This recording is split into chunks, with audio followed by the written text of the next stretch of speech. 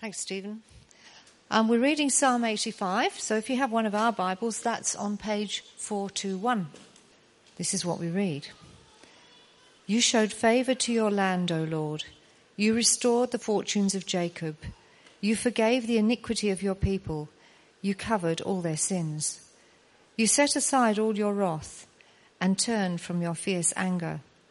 Restore us again, O God, our Saviour, and put away your displeasure towards us. Will you be angry with us forever? Will you prolong your anger through all generations? Will you not revive us again, that your people may rejoice in you? Show us your unfailing love, O Lord, and grant us your salvation. I will listen to what God, the Lord, will say. He promises peace to his people, his saints, but let them not return to folly. Surely his salvation is near those who fear him, that his glory may dwell in our land. Love and faithfulness meet together. Righteousness and peace kiss each other. Faithfulness springs forth from the earth, and righteousness looks down from heaven. The Lord will indeed give what is good, and our land will yield its harvest.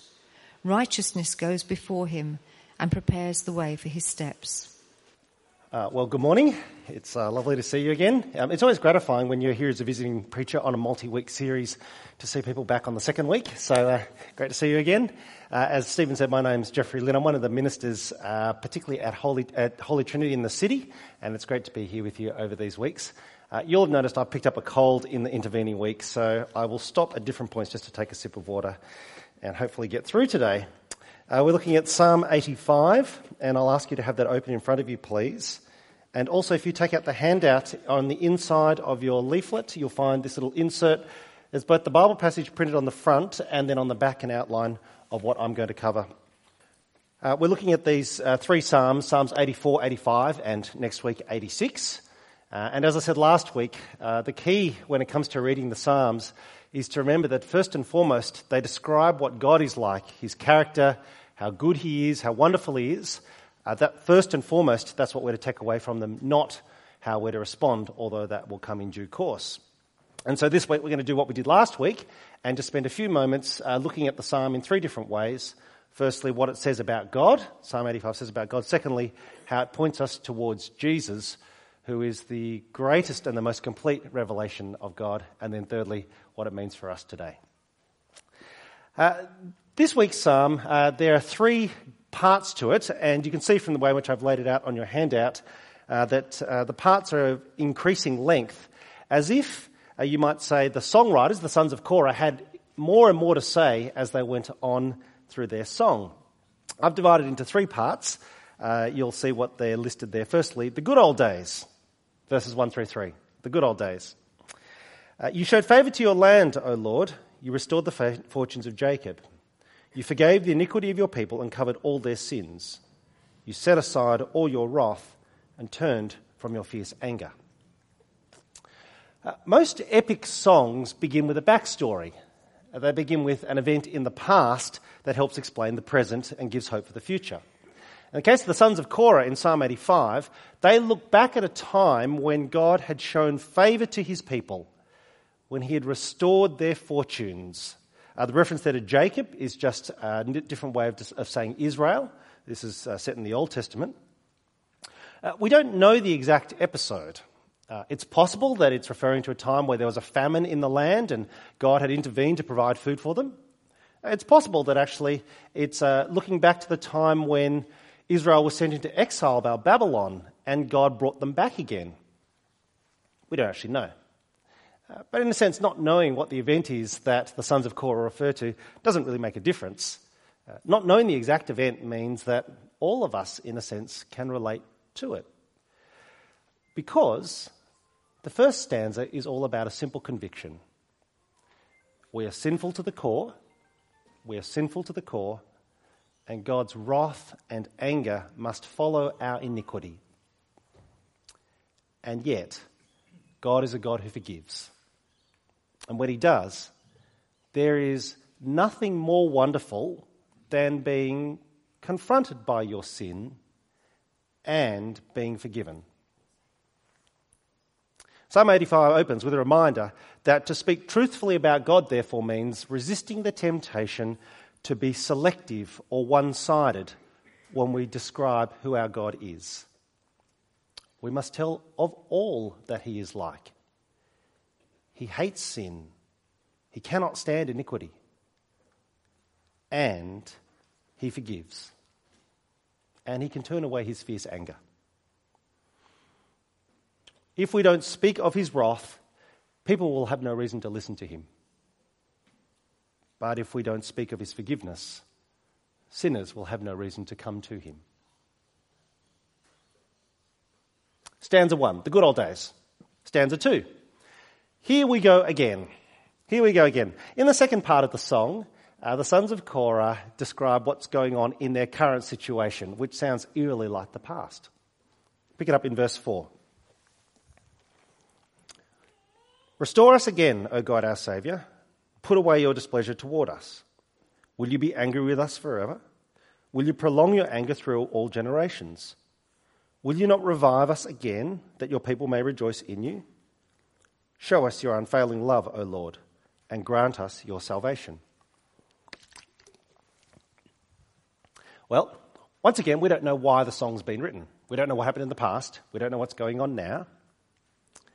But it's clear from God's response, there you see in those verses his displeasure, his anger is referred to twice, that in some way his people have sinned again. Despite what God has done for them in the past, they have turned away from him again. And so they need God to do for them again what he's done for them before.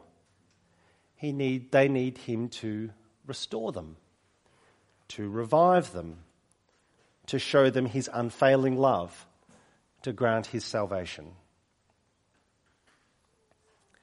Of course, God's people cannot bargain with God.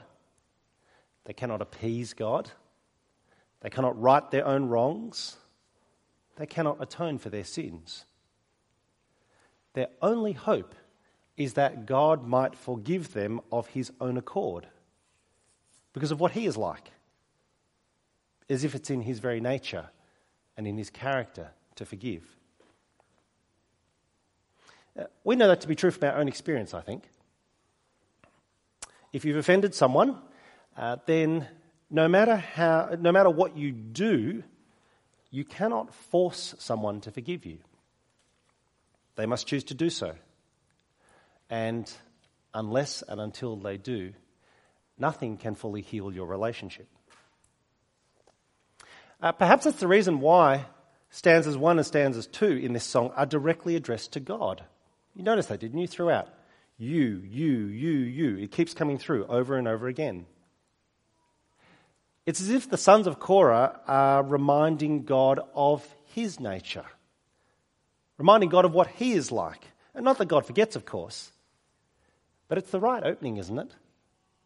If you come to someone wanting forgiveness, to remind them that actually they are a person who loves to forgive. That leads, therefore, of course, into the third stanza, stanza 3, and their hope and conviction that God might do just that. And so, point 3, our only hope, verses 8 through 13. Let me read this last section of the psalm. I will listen to what God the Lord will say. He promises peace to his people, his saints, but let them not return to folly. Surely his salvation is near those who fear him, that his glory may dwell in our land. Love and faithfulness meet together, righteousness and peace kiss each other.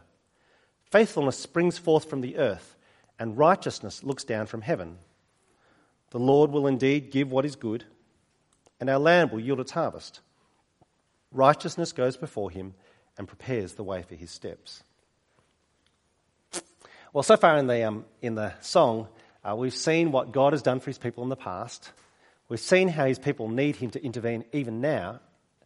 And verse 8, in many ways, is the turning point. It's the key to the whole psalm. Look at it with me, verse 8. Verse 8, I will listen to what God the Lord will say. He promises peace to his people, his saints, but let them not return to his folly. I say that verse 8 is key because it's the only time in the whole song that the sons of Korah actually do something. The rest of the psalm is all about what God does and what God is like. But in verse 8, the sons of Korah do something. Do you notice what it is? They listen. They listen. And so in a sense, actually, they don't really do anything, but they're committed to hearing. Because listening is the very opposite of doing. It's passive. It's not active. To listen means to trust in God's promise, not try to somehow earn his favour.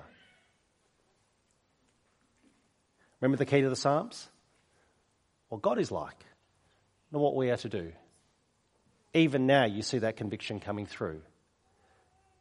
The sons of Korah say they will listen to what God promises.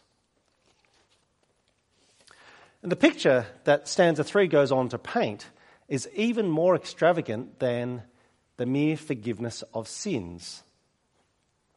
See, stanzas 1 and 2 talked about God's forgiveness, both in the past and how it's needed now. But verse 8, he promises peace to his people. He promises peace to his people. The word peace is one that you might recognise. It's a Jewish word that still gets used in English, actually. The word is shalom, the word for peace. It means much more than the absence of hostility or conflict or the end of fighting. It means the full and complete reconciliation, a restoration of relationships that have been broken but are now healed as if they had never been ruptured at all. It means that by the time we come to verse 9, that God's salvation is so much more than simply a begrudging, okay, I forgive you, through gritted teeth. God's salvation is so much greater than that. And the measure of it, verse 9, is that his glory may dwell in our land. His glory may dwell in our land. I think there's perhaps no better description of a complete forgiveness than to invite someone with whom once you were in conflict to come dwell with you, to live with you, to be welcome in your home. There's the sign that what was broken has been remade whole again. And that leads, therefore, into the rest of the psalm, verses 10 through 13, with the lovely, extravagant imagery that we see there. Love and faithfulness meet together. Righteousness and peace kiss each other. Faithfulness springs forth from the earth. Righteousness looks down from heaven. When I read through this psalm with some of the staff I work with, I should say one of the staff just giggled as they thought about the words that are used here. Because they're lovely, aren't they? Love and faithfulness meet together. Righteousness and peace kiss each other. I don't know what springs to mind for you, but I think of those ideas, love and faithfulness meeting, righteousness and peace kissing each other. And here's what I thought of anyway. I thought of some continental Europeans, meeting on the boulevard, very expressive and hair kissing and saying, we should have coffee sometime. And it's a lovely picture, isn't it? It's overwhelming almost. Verse 11, faithfulness springs forth from the earth. As well, boo, surprise, faithfulness, I'm here. And then righteousness looks down from heaven. That sense that wherever you go, you see God's righteousness everywhere. These are descriptions of love, faithfulness, righteousness that are overflowing in abundance. These are powerful, evocative descriptions of what life is like in a community where God's glory dwells. Because they're qualities that first and foremost emanate from God. They are descriptions of his character. What does Psalm 85 tell us about God? It says that his past action gives us confidence for how he will act in the future. And that shapes how we're to live now. It tells us that his forgiveness changes everything. Well, point 2 on your handout. How does Psalm 85 point us to Jesus? Because as I've been saying throughout these Psalms, if the key to the Psalms is what they tell us about God, then ultimately they ought to tell us about what God's Son, God in the flesh, is like? Let me say a couple of things about this. If the sons of Korah in Psalm 85 had hope based on what God had done for them in the past, how much more confident are we? We who look back and see what God has done for us in the Lord Jesus, how much more confident are we about what God will do for us in the future? You might have noticed that as Psalm 85 went along, one of the things it never did was explain how God could forgive sins. Rather, the focus of Psalm 85 was only that we needed him to forgive us and that he promises to do so. But the question of how he does so was never explained. What does happen with the sin that we need God to forgive? Because, of course, God cannot ignore our sin. If he were to do so, that would be unjust. God could not be called righteous as he is 3 times in the 3rd stanza alone. God cannot ignore sin. He must deal with it. He must condemn it before it can be forgiven. That, of course, is where the full glory of the cross of the Lord Jesus is revealed. I printed for you there on your handout, 2 Corinthians 5, verse 21. Here, the Apostle Paul, reflecting on what Jesus accomplished at the cross, also describes how he does his work. God made him who had no sin to be sin for us, so that in him we might become the righteousness of God. God made him who had no sin to be sin for us, so that in him we might become the righteousness of God. This verse is often described as the great exchange. And you can see that, perhaps if you flip over your handout, I've given you, each week I thought I'd give you a picture or an image. This one I struggled with this week, so I came up with a diagram that I've just shamelessly ripped off the internet, obviously, which depicts what goes on in 2 Corinthians 5, that the one who has no sin takes our sin, and the exchange is that he gives us his righteousness.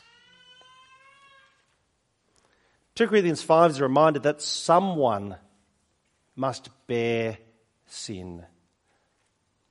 Someone must bear the consequence of sin. It's either us or it's another. And thanks be to God that at the cross, Jesus takes our sin onto himself, and in return, he exchanges for us his righteousness. Or actually, to be more accurate, at the cross, in Jesus, God takes our sin not so much onto himself, but into himself. That is, the picture is of self-absorption. I say that because in the end, our sin is first and foremost against God. And we know that only the victim has the right to absorb the cost and grant forgiveness. You see that when you witness the outrage from victims' families when a presidential pardon is granted. The victims' families say they have no right to grant that. What the cross demonstrates is that in the end, if our sin is first and foremost against God, then he is the one offended, which means he is the one alone who can forgive. Can you see how much better off you and I are than the sons of Korah? They stand in their time, confronted with some sin that their people have committed, hoping for God's forgiveness, certain that he'll grant it because of what he's done in the past, but they never know how that's possible. You and I, some 2,000 years after Christ, we look back and see that Christ died for sins once for all, the righteous for the unrighteous, to bring us to God. And that means that in the end, the transformation in us will be even greater. I said each week that I'd try and come up with a picture or an image to help you remember what the passage has been about. And there's a diagram there, but in case that doesn't work for you, I thought instead of a visual image this week, maybe if there's such a thing, a verbal one or a musical image might work. Now don't worry, I'm not going to sing. We're going to sing it in a moment. Here's the image. When Satan tempts me to despair, tells me of my guilt within, upward I look and see him there who made an end of all my sin. Because the sinless Saviour died, my sinful soul is counted free. Because for God the just is satisfied to look on him and pardon me. To look on him and pardon me. What Psalm 85 says about God, how Psalm 85 points us to Jesus. Finally then, what Psalm 85 says about us today. If you look on your handout near the bottom, I printed a question. Here's where I want to finish our time. Here's the question. If Jesus has taken all of our sins, why do we continue to confess? If Jesus has taken all of our sins, why do we continue to confess? This might not be a question that's ever troubled you, but it does for some of us. So let me try and answer the question. The reason we confess, even though Jesus has taken all of our sins, is not because we're terrified that if we don't confess all of our sins, that somehow they won't be forgiven. I want to say that because this is the impossibility of the Roman Catholic confessional. If this is your background, if this is what you've grown up in, the sense that you must confess all your sins lest they remain unforgiven, I want to say just how impossible that is because, well, actually, we're oblivious to most of the harm that we cause. It's sad but true, and in many ways a small mercy. I suspect that if we were fully aware of just how devastating our sin was on the lives of others, let alone on God itself, or God himself, we'd be overcome with despair. If God required us to list and name every sin that we'd ever done and confess it before we were forgiven, I think it'd paint God, in the end, in a viciously mean light.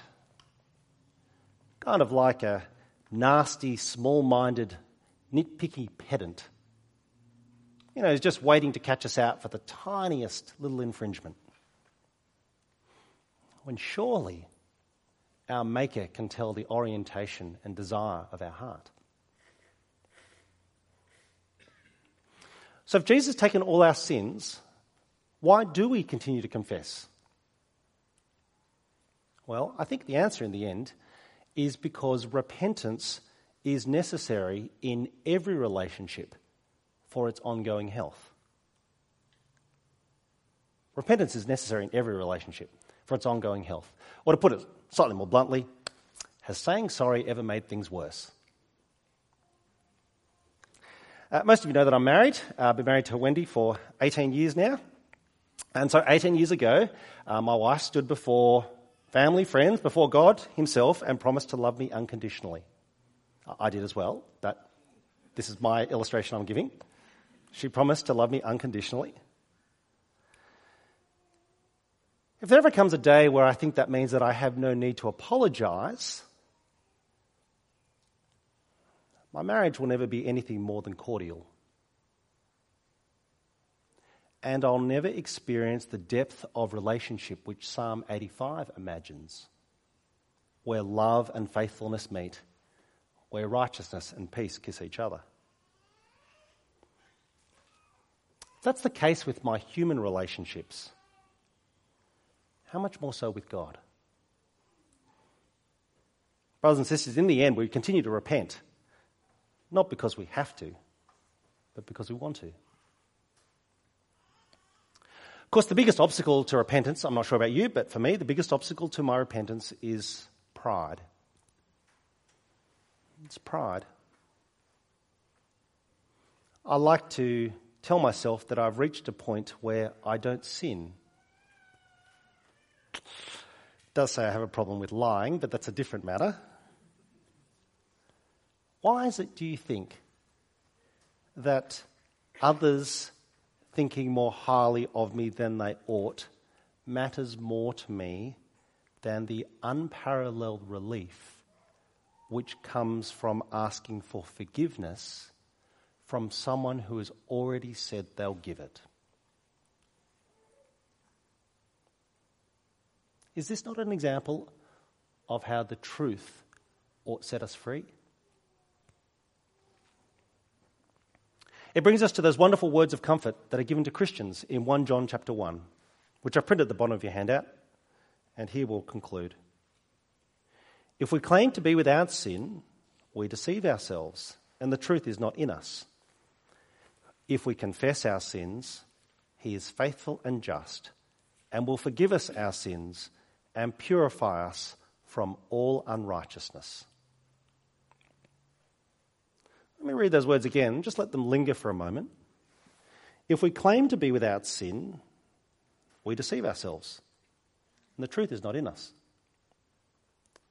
If we confess our sins, he is faithful and just, and will forgive us our sins and purify us from all unrighteousness. Let me be clear here. John is not saying that our sins are still to be forgiven in the future, as if they're dependent on our confession. That was completed at the cross of Christ. We do not ever need to worry or doubt that. Our forgiveness has been won. Rather, I think 1 John 1 is a reminder that God's work of purification is not yet complete. Which, of course, we know from our own experience. And so, just like the sons of Korah in Psalm 85, we live looking forward in hope. Although this is important, notice who does the purifying. Verse 9. We don't purify ourselves. It's not us who do the work. It's God who does. God who is faithful and just. It's God who will finish his work. Because, for one last time, what God is like matters far more than anything we can do. I wonder if, perhaps in the week ahead, you might think about how, as you speak with, interact with, email, talk with your friends, your family, your classmates, your workmates who don't know Jesus, wonder how it is that you might be able to offer this comfort that we have in the gospel. You see, our world, I think, to offer even a glimmer of hope, our world must deny that people are sinful. Our world must pretend that people are, at heart, are inherently good. Ironic, isn't it? Atheists accuse Christians of believing in fairy tales. Whereas Christians can both confess the reality of our sin without being overwhelmed and speak of God's promise of complete forgiveness for all who will listen to him. I think in our cynical fake news world that our friends want to hear truth being spoken. Not in judgment, as if we claim to be any better than them, but with deep compassion and with great concern. You join me in praying? Heavenly Father, we thank you that in the Lord Jesus, you have taken our sins onto yourself, and so you've taken them away. We praise you for the hope that we have, that you will finish your work of purifying us, making us more and more like Christ. We ask that sometime perhaps in this week ahead, you might give us opportunity and courage to be able to speak both of the reality of our sin and our deep conviction of your good and faithful forgiveness. Amen.